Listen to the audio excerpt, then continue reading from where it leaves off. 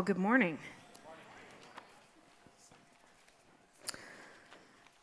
One of the first times ever where I didn't get an attention getter. We like to have an attention getter before we jump in, just to make sure you're with us. It's our opportunity to lie and to tease, and I'm just kidding, calm down. I would just like to get your attention, and this morning I didn't have it for this whole time, and I was wondering about that, because typically God's really good to me. But this is what here's where I want to start today, because I do know that God wants to get our attention. Today is, am I right, is today Super Bowl Sunday? Okay, because nobody really said anything, so I'm obviously not in the know. However, I do know this. Today's game will be marked, not because of what's happening in the game, but what's going to happen between in the ads. A movement called He Gets Us is going to be running a Christian ad. It has never been done before. It's something like $130 some odd million to run this ad. And I just want to warn you, religious people are going to get offended by that. But I think that it's probably worth investing into. And here's why. I have to confess, I have to repent, I have had a very negative, in the back of my mind, construct of this church. I love church. But I was misinformed. My understanding was that in these days, and especially post-COVID, that people aren't coming to church anymore. And certainly people aren't getting saved in church. It's happening in the marketplace, which it is. However, the numbers contradict what I thought. And let me just give you those. The Barna Group did a study at the end of October 2022, and they announced that we are, as a nation, at an all-time high for spiritually hungry people. Out of the 2,000 adults surveyed, 74% of them said that they wanted to grow spiritually. Do you understand that? That's 3 out of 4. 77% believe in God or a higher power. 44% are more open to God than they ever were prior to the pandemic. By the way, the average age for salvation around the world remains 12 years old. So if you don't think that matters back there, you're misinformed too. What does this have to do with anything? Well, the other day I was studying, and I like to practice hearing God, and I felt like He interrupted my thoughts, and He asked me this question. He said, I wrote it down. He said, what would you do if a year from now Connect doubled in size because of unbelievers coming in, getting saved, and now wanting to grow? What would you do? Could you handle that? And then I began listening of it, because it kind of arrested me, because I know that we're not where we need to be. But we're heading there. And it begins with the understanding that spiritually hungry people will go to church. They'll stay at a church that equips them to grow. Guess what, folks? You and me, we're the church. And God is calling us into an expectation for a revival, the like of which, and this isn't me talking. This is what leaders are saying. Christian leaders are saying is that we have never seen this amount of spiritual hunger in our nation since the last revival, which was the Jesus People movement. People want to know Jesus. That's why it behooves us to know him for ourselves. And then the second step of that is to invite people into a place where they can grow in their relationship with him. We want to be a house that provides that. And what does that have to do with anything? Well, it actually has everything today to do with this message series that we're in. You all are a little quiet. Just like do something, let me know you're alive. Listen, this is sobering, but it's also the most exciting thing I've ever heard in my ministry career. People want Jesus. And aren't you glad you have him? I'm really glad. I'm really glad I've got him. And so here we are in this series. And by the way, the scripture that came to my mind this morning is that I'm going to read it out of the Passion. And it says this in Matthew chapter 5. Your lives light up the world. For how can you hide a city that stands on a hilltop? Listen, you are saved to be a light. A light to the city first. And then maybe, who knows, maybe all across the world. It says, and who would light a lamp and then hide it in an obscure place? Instead, it's placed where everyone in the house can benefit from its light. Some of you are lit up and nobody knows it because you've got it covered. And listen, people in this house need to know you've got the light. You're carrying it for their sake, not just for yours. So don't hide your light. Let it shine brightly before others so that your commendable works will shine as light upon them, and then they will give their praise to your Father in heaven. It all points back to Jesus, right? That's why we've been challenging you in this series about the gates. We call it the Gate Check series. If you haven't been with us and you've missed it, I want to encourage you to go back and start again and listen to it from the top. Why? Because there's some work that we all need to do in our lives so that we can fully shine the way we're called to. All right? And if you've been with us, I'm just going to catch you up a little bit. We've been talking about the book of Nehemiah, which discusses the rebuilding of the temple in Jerusalem. It had been destroyed for over 140 years. And a guy named Nehemiah, who was a cupbearer to the king in Babylon, he gets a word, basically he feels in his heart that he needs to go and make sure that the walls get rebuilt, the gates get rebuilt. And so he travels over to Jerusalem, he gets permission, and he begins rebuilding. And what couldn't be accomplished in 140 years, he with the people living there, they get it done in 52 days. And what? Yes, 52 days. I want to make sure because, that's good. I like that. And here's the reality. You and I, we're cities. We are cities, right? And we have walls. We talked about repairing those walls first. And the next thing that has to happen is the gates in those walls have to be repaired. Because a walled city without gates is a dead city. It will die. It will starve to death, right? If you don't have certain critical gates opened and closed, depending on what they are, you're going to die. And so God is calling you now to get your gates in order. And we've moved along. We've been taking a perimeter check, and we've covered the sheep gate, we covered the fish gate, we've covered the old gate. Last week we covered the valley gate. Today we are at the dung gate.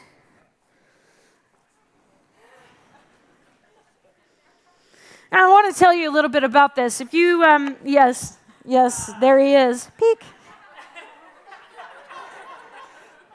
Thank you, Russ. You turn in your Bible to Nehemiah 3:14. This is where this gate is mentioned. And I'm reading out of the NASB. And it says, Malchijah, the son of Rechab, the official of the district of Beth Hakerem, repaired the refuse gate, or dung gate. Some of your versions will say dung gate, some say refuse. He built it and hung its doors with its bolts and its bars. Now, you need to know that historically, the dung gate was a really important gate. I'm sure you're already understanding some of its function, but let me see if I can't surprise you a little bit. It was in very close proximity to last week's gate, the Valley Gate. In fact, I read somewhere that it was about 500 yards away from the Valley Gate. And here's why that's a little interesting. Here's some little known facts. Both the Valley Gate and the Dung Gate led to a valley called the Valley of Hinnom. In the vernacular there, and you can see it wrapping around right there. See it? Goes around. In the vernacular, it was referred to as the pit of flame, that valley, the pit of flame. Do you want to know why? Good, I'll tell you. This valley, thank you, don't mind if I do. This valley was associated with a particularly heinous idol called Molech.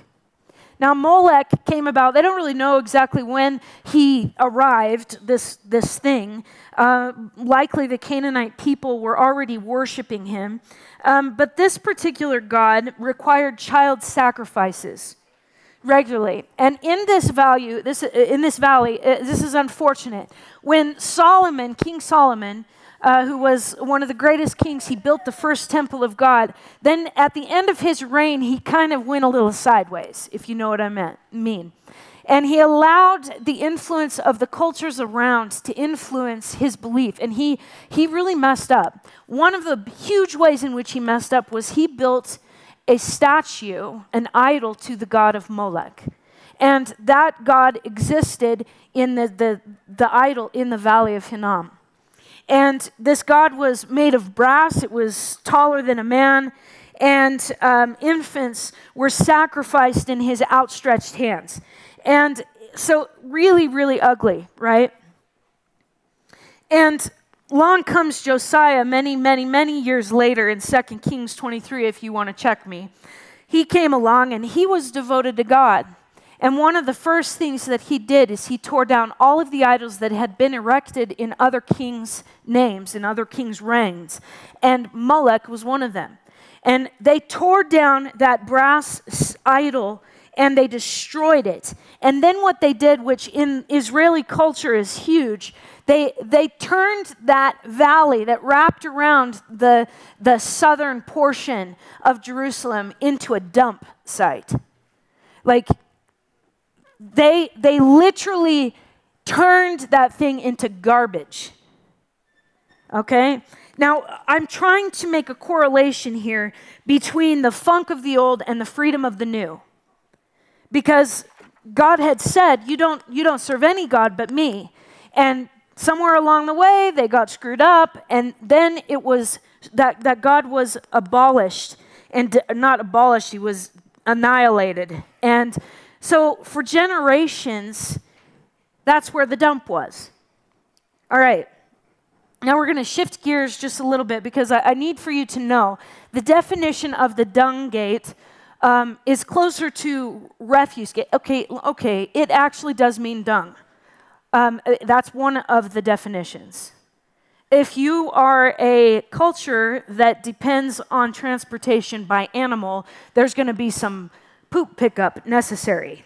And that was critical, that had to make its way out of the city. But here's what I want to focus on today. That word means refuse, but it also means ash heap. So it means two things. So I'm going to change its name. It's not going to be reflected up here entirely. But I'm going to change its name to the trash gate, TR-ASH, trash. Because we're going to talk about trash and ash. Okay, you with me? That was a long introduction.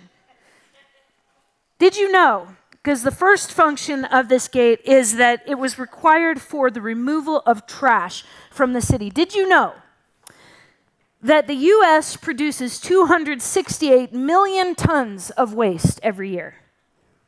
That's a lot of trash.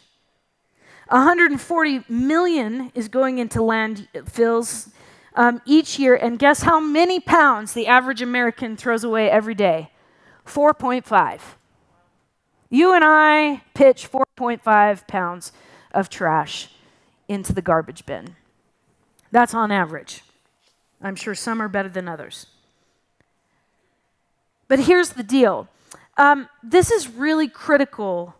Taking out the trash is critical to the function of a city. Most people prefer to live in clean places, right? If you're going to take a trip to a foreign country, you're not going to go to one that doesn't take out the trash. You might go there, but you'll probably leave quickly. And it's no different than, as it is in the natural, so it is in the spirit. Listen, your city also has a gate that is to be used to take out the trash. The function of the trash gate benefits the city, and your city is your heart. Now, I need to define this because I'm talking about the Hebraic biblical understanding of heart. I'm not talking about the Valentine's Day thing like this, right? Not the seat of emotions. That's not what I'm referring to. I'm talking about the most central part of a person's being. It's that part of you that governs your whole life. It governs how you think. It governs how you feel. That is the core of who you are. And the biblical Hebraic understanding is that the most central part of a person's being is your heart. Now, let me just take a second here. Here's what I don't want, Holy Spirit. I don't want to overtalk. I don't want to get in your way.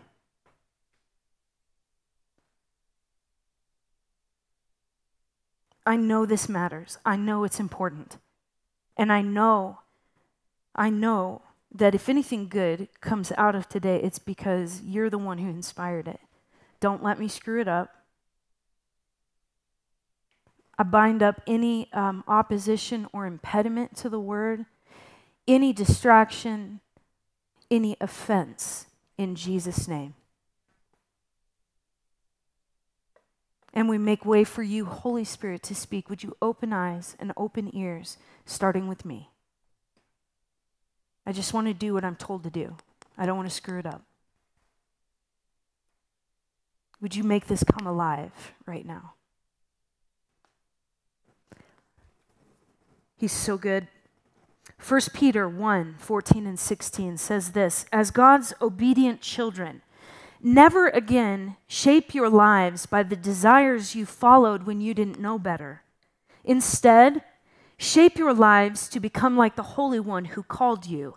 For the scripture says, you are to be holy because I am to be holy.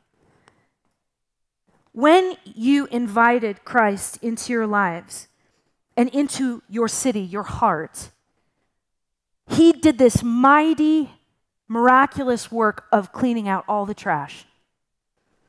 It's amazing.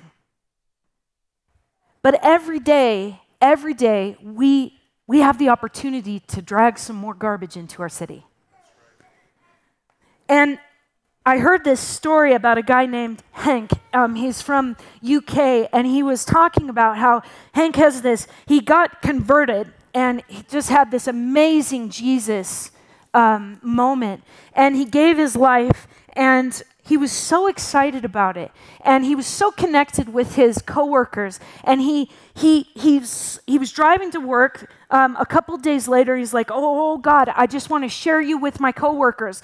Oh, what can I say? Except for I don't want them to think I'm just, a Bible thumper. I don't want him to think I'm so pious, like I got it all together. Like, how do I avoid that? And he heard, it's not that he heard the audible voice maybe, but he heard in his heart this thought, this unction that said to him, Hank, talk is cheap. Here's what I want you to do. I want you to take out the trash. You know what the trash is for you? The trash for you is smoking. Smoking and cursing. Now, I heard years back a pastor of mine said that, listen, smoking isn't a sin. You're still going to get to heaven. You'll just smell like hell when you get there. So I'm not pointing the finger at anybody.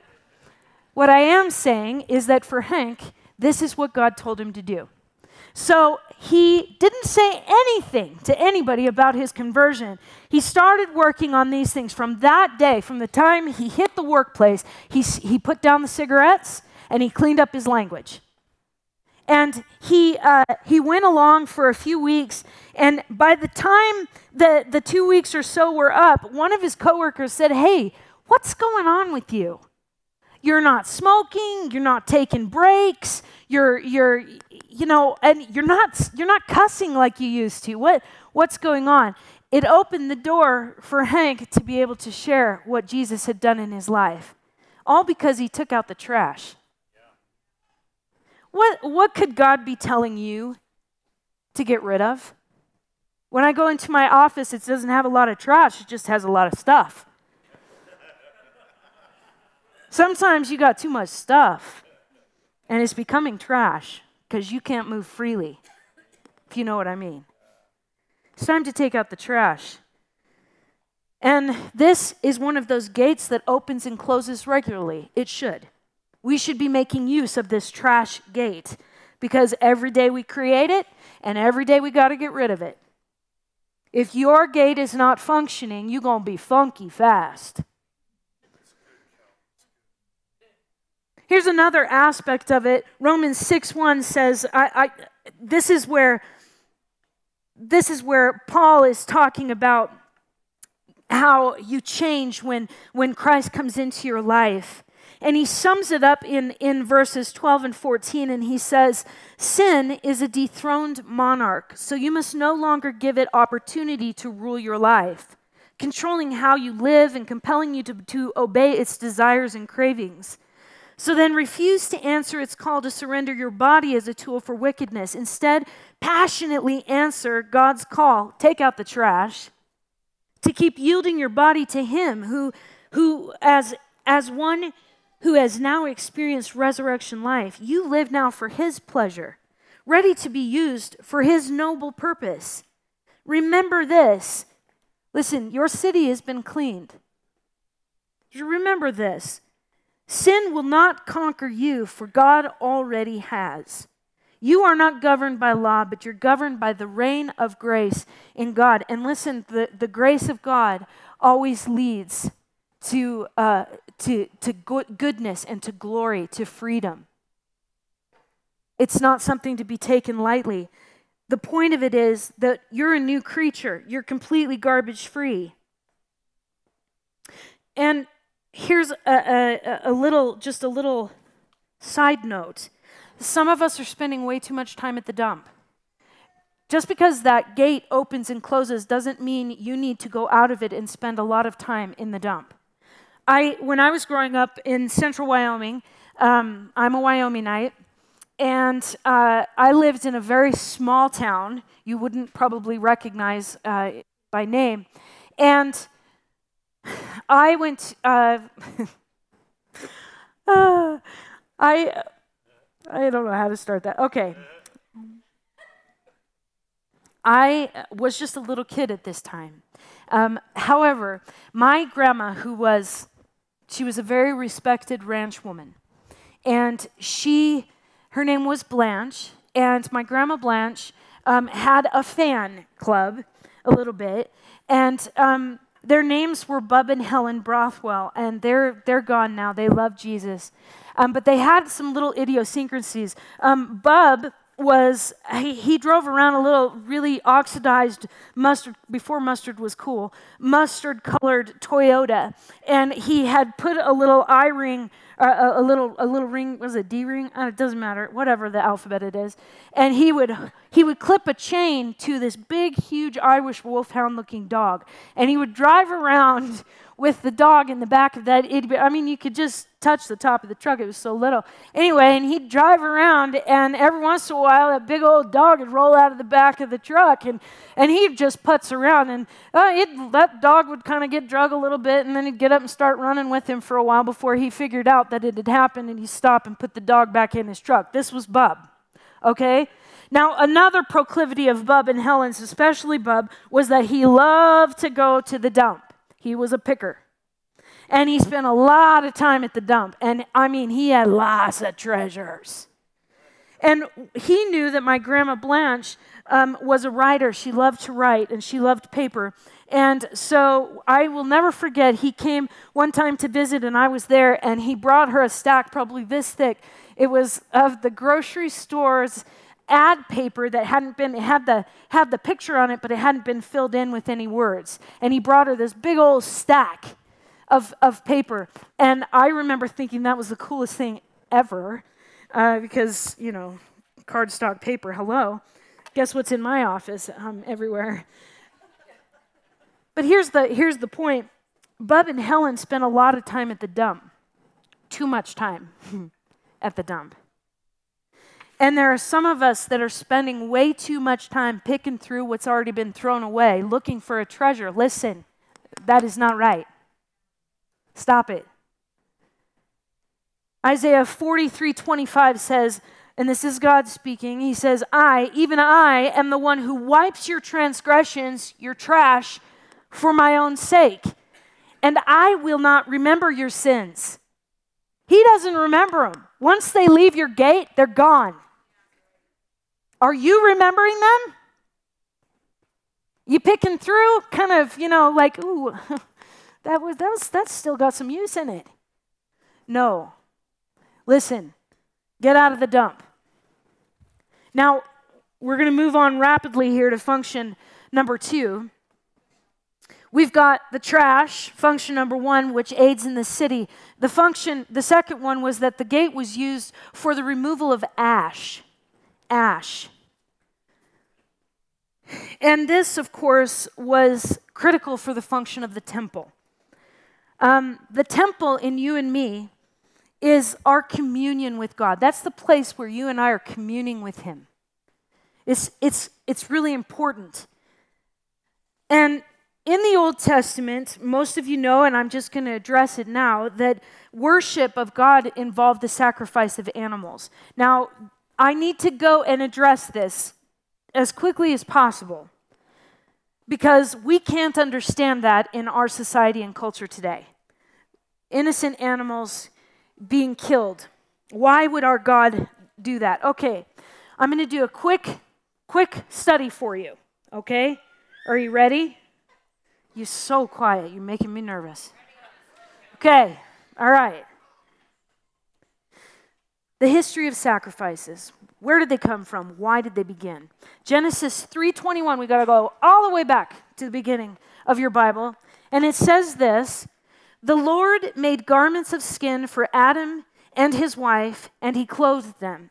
So what had happened, of course, is that Adam and Eve were created. They lived in the garden. God told them, you can eat of whatever you want, except for this one tree. You can't eat the fruit from that tree. It's the tree of good and evil. And and knowledge of good and evil. And he said, you can't partake of that. Well, they did it anyway. Now, it doesn't matter how they did it. It matters that they did it for our purposes this morning. And what happened was when they sinned, because that's what they did when they disobeyed, they actually separated themselves from God. Now, I'm going to say something that might be a little controversial, but hear me through. Sin is less important because of the infraction. It's more important because of the effect of it. Shame comes on us when we sin. Sin causes shame. And what does shame do between us and God? It separates us. Now, God's a God who loves His people. He's always been making inroads to people relationally. So anything that's going to get in the way of Him and you is a big problem. Its name is sin, but it's what sin produces, the shame. That's terrible. And so God goes walking through the garden. I'm pretty sure He knew exactly what had happened, but He calls to Adam and Eve, and they answer, and He says, where are you? Essentially, I'm paraphrasing. And here they are hiding because they sinned. They were so ashamed, and they saw the nakedness of who they were. And so God, in order to maintain relationship with them, He covered them. What did He cover them with? Animal skins. So I would propose that that's the first death that took place in the Garden of Eden, was the death of those animals to cover Adam and Eve so that they could relate with God. They wouldn't meet with him, so he covered them. And this set a precedent. The sin and the shame required a covering to meet with God. It always has required that from the very beginning, from Genesis 3:21. Blood or life was required in order for that to happen. So sacrifices, and I need for you to hear this, sacrifices became the act of life, which is blood, such as the sprinkling of blood in the Old Testament, the sacrifice of animals, the act of life blotting out death, which is sin, through animal sacrifice. It was always meant to be temporary because God had a better plan. But something without blame, without spot or blemish, had to die in our place. There was no human qualified. So animals are the ones that became the sacrifice. Of course, God didn't allow human sacrifice even if there had been. And there was no perfect human until Jesus. When Jesus became the Lamb, the perfect, spotless, unblemished Lamb who died for your sake and mine, he abolished the need for animal sacrifice forevermore. His blood, his life covered the death that sin had relegated us to. Does that clear it up a little bit? I think it's important to know this because without this, it's just really difficult to track, because Romans 8:3-5 says, for what the law could not do, weak as it was through the flesh, God did. That's that sacrifice. It was never perfect. Sending his own Son in the likeness of sinful flesh and as an offering for sin. He condemned sin in the flesh so that the requirement of the law might be fulfilled in us, so that we could be completely clean. Who do not walk according to the flesh, but according to the Spirit. For those who are according to the flesh set their minds on the things of the flesh, but those who are according to the Spirit, the things of the Spirit. You and I, we get to be free.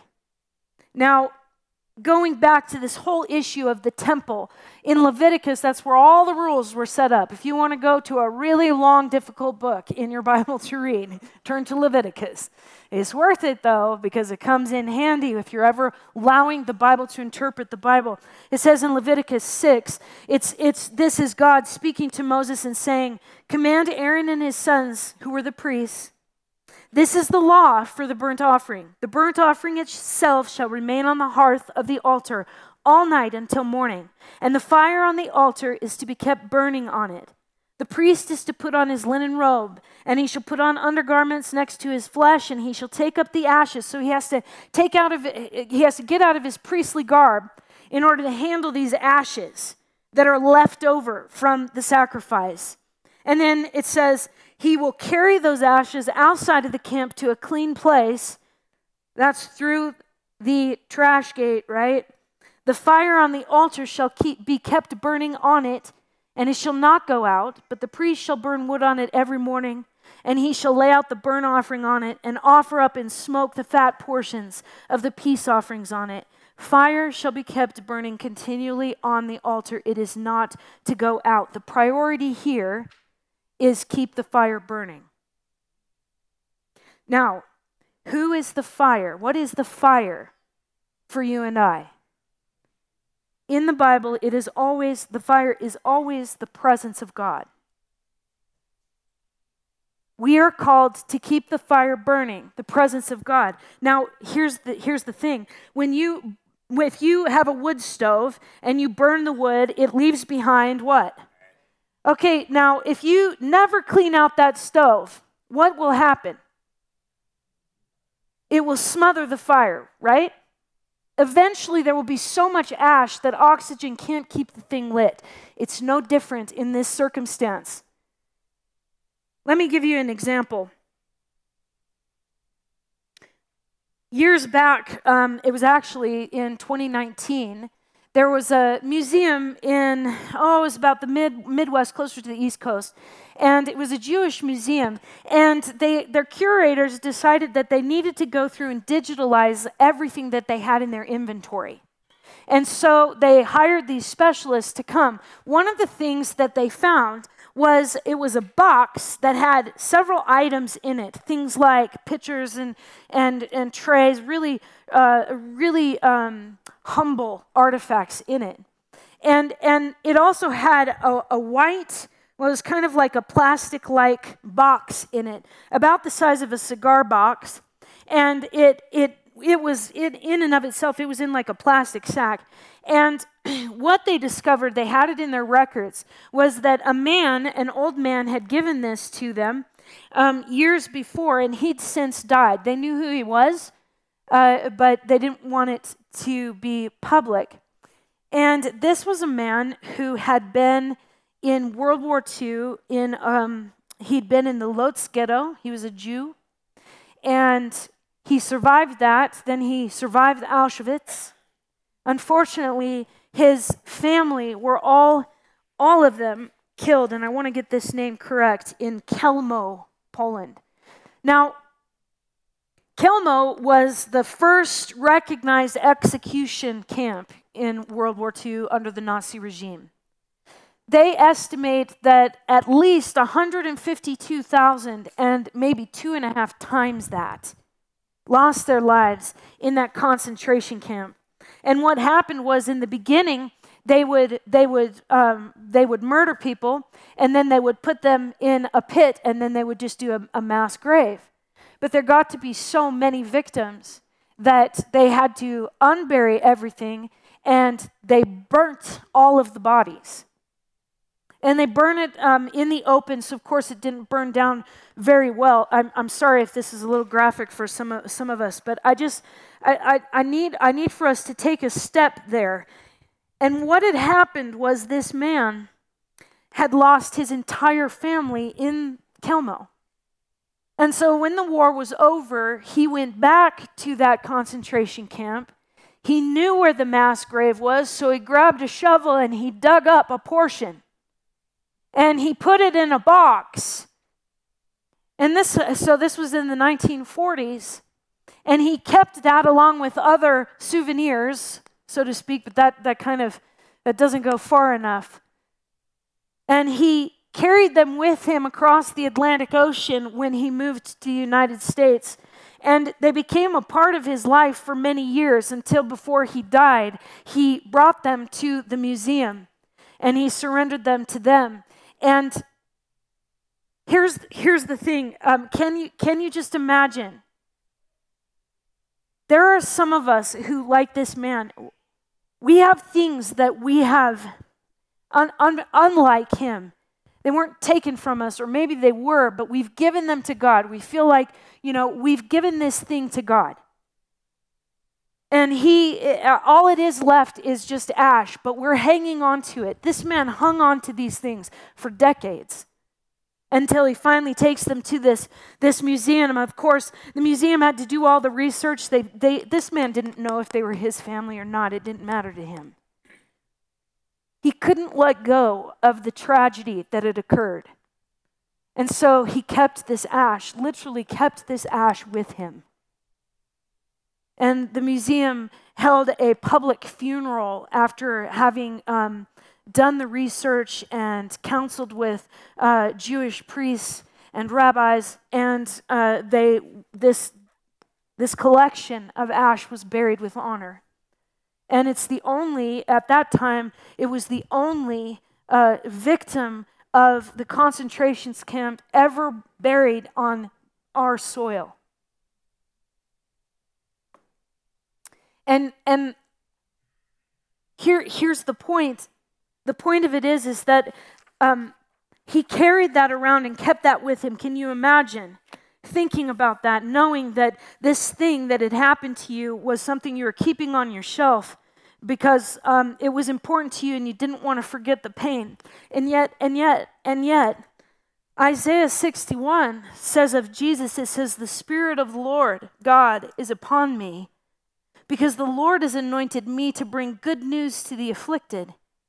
He's sent me to bind up the brokenhearted, to proclaim liberty to captives and freedom to prisoners, to proclaim the favorable year of the Lord and the day of vengeance of our God, to comfort all who mourn, to grant those who mourn in Zion, giving them a garland, which means beauty. It means to glorify, to beautify, to adorn, to give them a garland instead of ashes, the oil of gladness instead of mourning, the mantle of praise instead of a spirit of fainting, so they will be called oaks of righteousness, the planting of the Lord, that he may be glorified. Listen, some of us have way too many ashes. It's impacting the fire, which is the presence of the Lord in that temple that's within you. It's not functioning properly because you're hanging on to the ashes. And God is saying to you today, listen, I want to be everything you've expected me to be. The problem is you're hanging on to ashes. You don't want to forget because you think that the most precious thing that those ashes can do is to memorialize your pain. And I'm saying to you, no. I have better for you. Don't you stick with the pain when I have victory for you. Don't you settle for anything less, because I'm the kind of God that takes those things that cost you everything and I make them beautiful. And until I do that, you are suffering, and that is not my intention. As I was putting this together, I was feeling so, some of you know my story and I don't have to talk about it, but listen, I get it. I get it. Maybe the ashes are to a dream that died. And you say, I am never going to do that again. I am never going to believe for that again. Maybe you lost someone. And you've said to yourself, listen, God and me will go so far, and then that's it. Because the ashes are overwhelming you. You can't even breathe. It's time to dump those ashes. Maybe for some of you it's relationships, past, present, or future. There is some huge leftover, and is burying you alive. I need for you to know today that Holy Spirit is not okay with this continual suffering. He wants it to end. And all it takes is a choice. It's a simple saying, listen, okay, I gave this to you and you received it because my heart was good. Like I wanted to give this to you. And yet I've held on to what remained. You know, if you lose somebody in your life, what remains is memories. What remains is pictures. What remains is their name written unexpectedly somewhere where you didn't see it before. And all of a sudden, there's those ashes and you're clutching them and you're saying, oh my God, this is so huge. It is. But he's bigger. He's bigger. And he wants to set you free. We are running long on time, and I don't want to keep you too long. However, there's this funny little aspect called choice. And our faith is all about choice. God never called us to be zombies, just the waking dead. He called us to be alive, and part of that comes with the freedom to choose him. And so what I would like you to do, if you have the courage, there are some of you that today you cannot leave here with either the trash or the ash. And it's time to activate the gate that has been designated in your life through Jesus. Because listen, Jesus is the one who paid the price so that you could have the key to access that gate whenever you want. He's the key. He gets all the glory. And today's the day. Can we stand? Worship team can go ahead and come up, if you would. Here's what I want to do. I want to do this a little bit differently today. Because I believe that there are some people who are going to be radically set free today. You know this is God talking to you. I am, as they say, reading your mail. It's not me. It's just that God loves you and He knows you. He knows right where you're at and He cares about it. So I'd like you to come forward. And I'd like if you've ever been, if you're a Zillennial, if you're women of valor, if you're elders, if you're leadership in our church, if we could just kind of gather, we're going to lay hands on you and pray for you. I don't exactly know what this is going to look like, but it's going to take a couple of brave people coming forward. Who's going to do it? Who says, I'm not going to keep doing this. I'm not going to keep living this way. I believe God has more for me. Please come forward.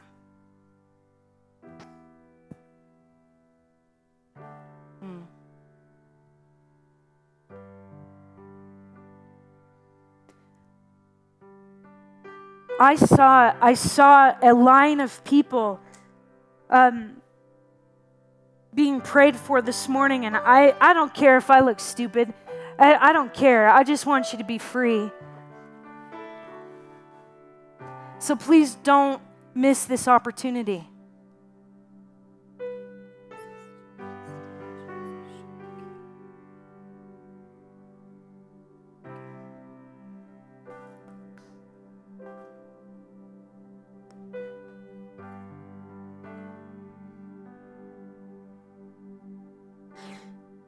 If you feel like you reach a certain degree of freedom in your walk with Jesus, but then there's something that repetitively comes back again. It's this, you don't even know what it is. I can't tell you what it is either, but I do know that there are some things where we need the body of Christ to gather around us. We need the support of fellow believers who will believe with us and for us, for our breakthrough. And today's your day. Today's your day. Jesus. I saw you. I saw you coming. I saw you this morning even before you ever came here. And I want you to know that Jesus loves you so much. And the pain that you've been walking with is not the pain that you are supposed to live with and endure forever under. He tells a better story for your life. He tells a better story.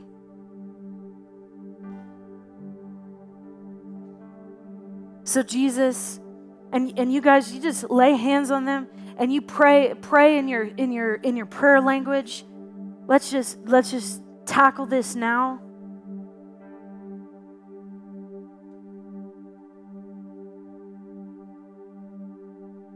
Jesus, we invite you to do what only you can do. You are the Savior. It's who you said you were. You said that you came to set the captives free. You said that you minister to the brokenhearted. And so, Father, I ask that you would touch these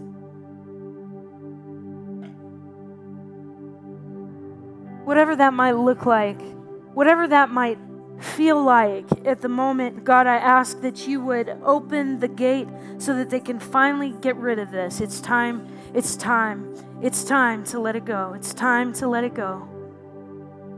In Jesus' name, it's time to let it go.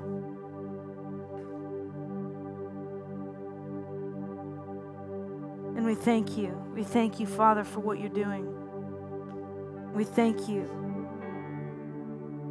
You're faithful. And we bless you. We bless you this morning.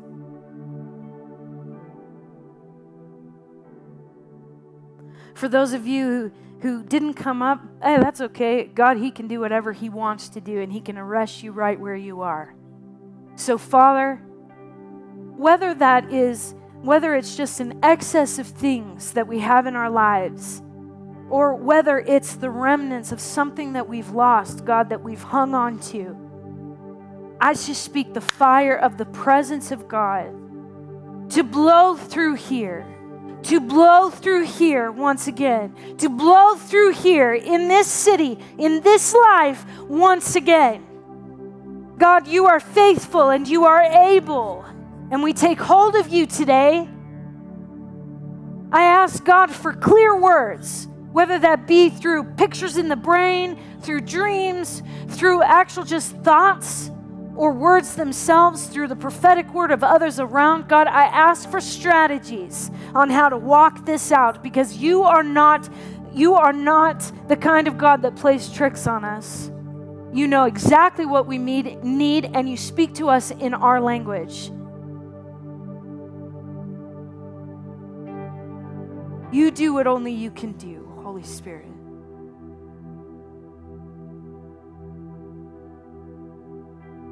Thank you. Thank you for your faithfulness. You can continue to pray and minister as we worship this morning. If there's anybody else and you're holding back, come and get this. Come and get this, okay?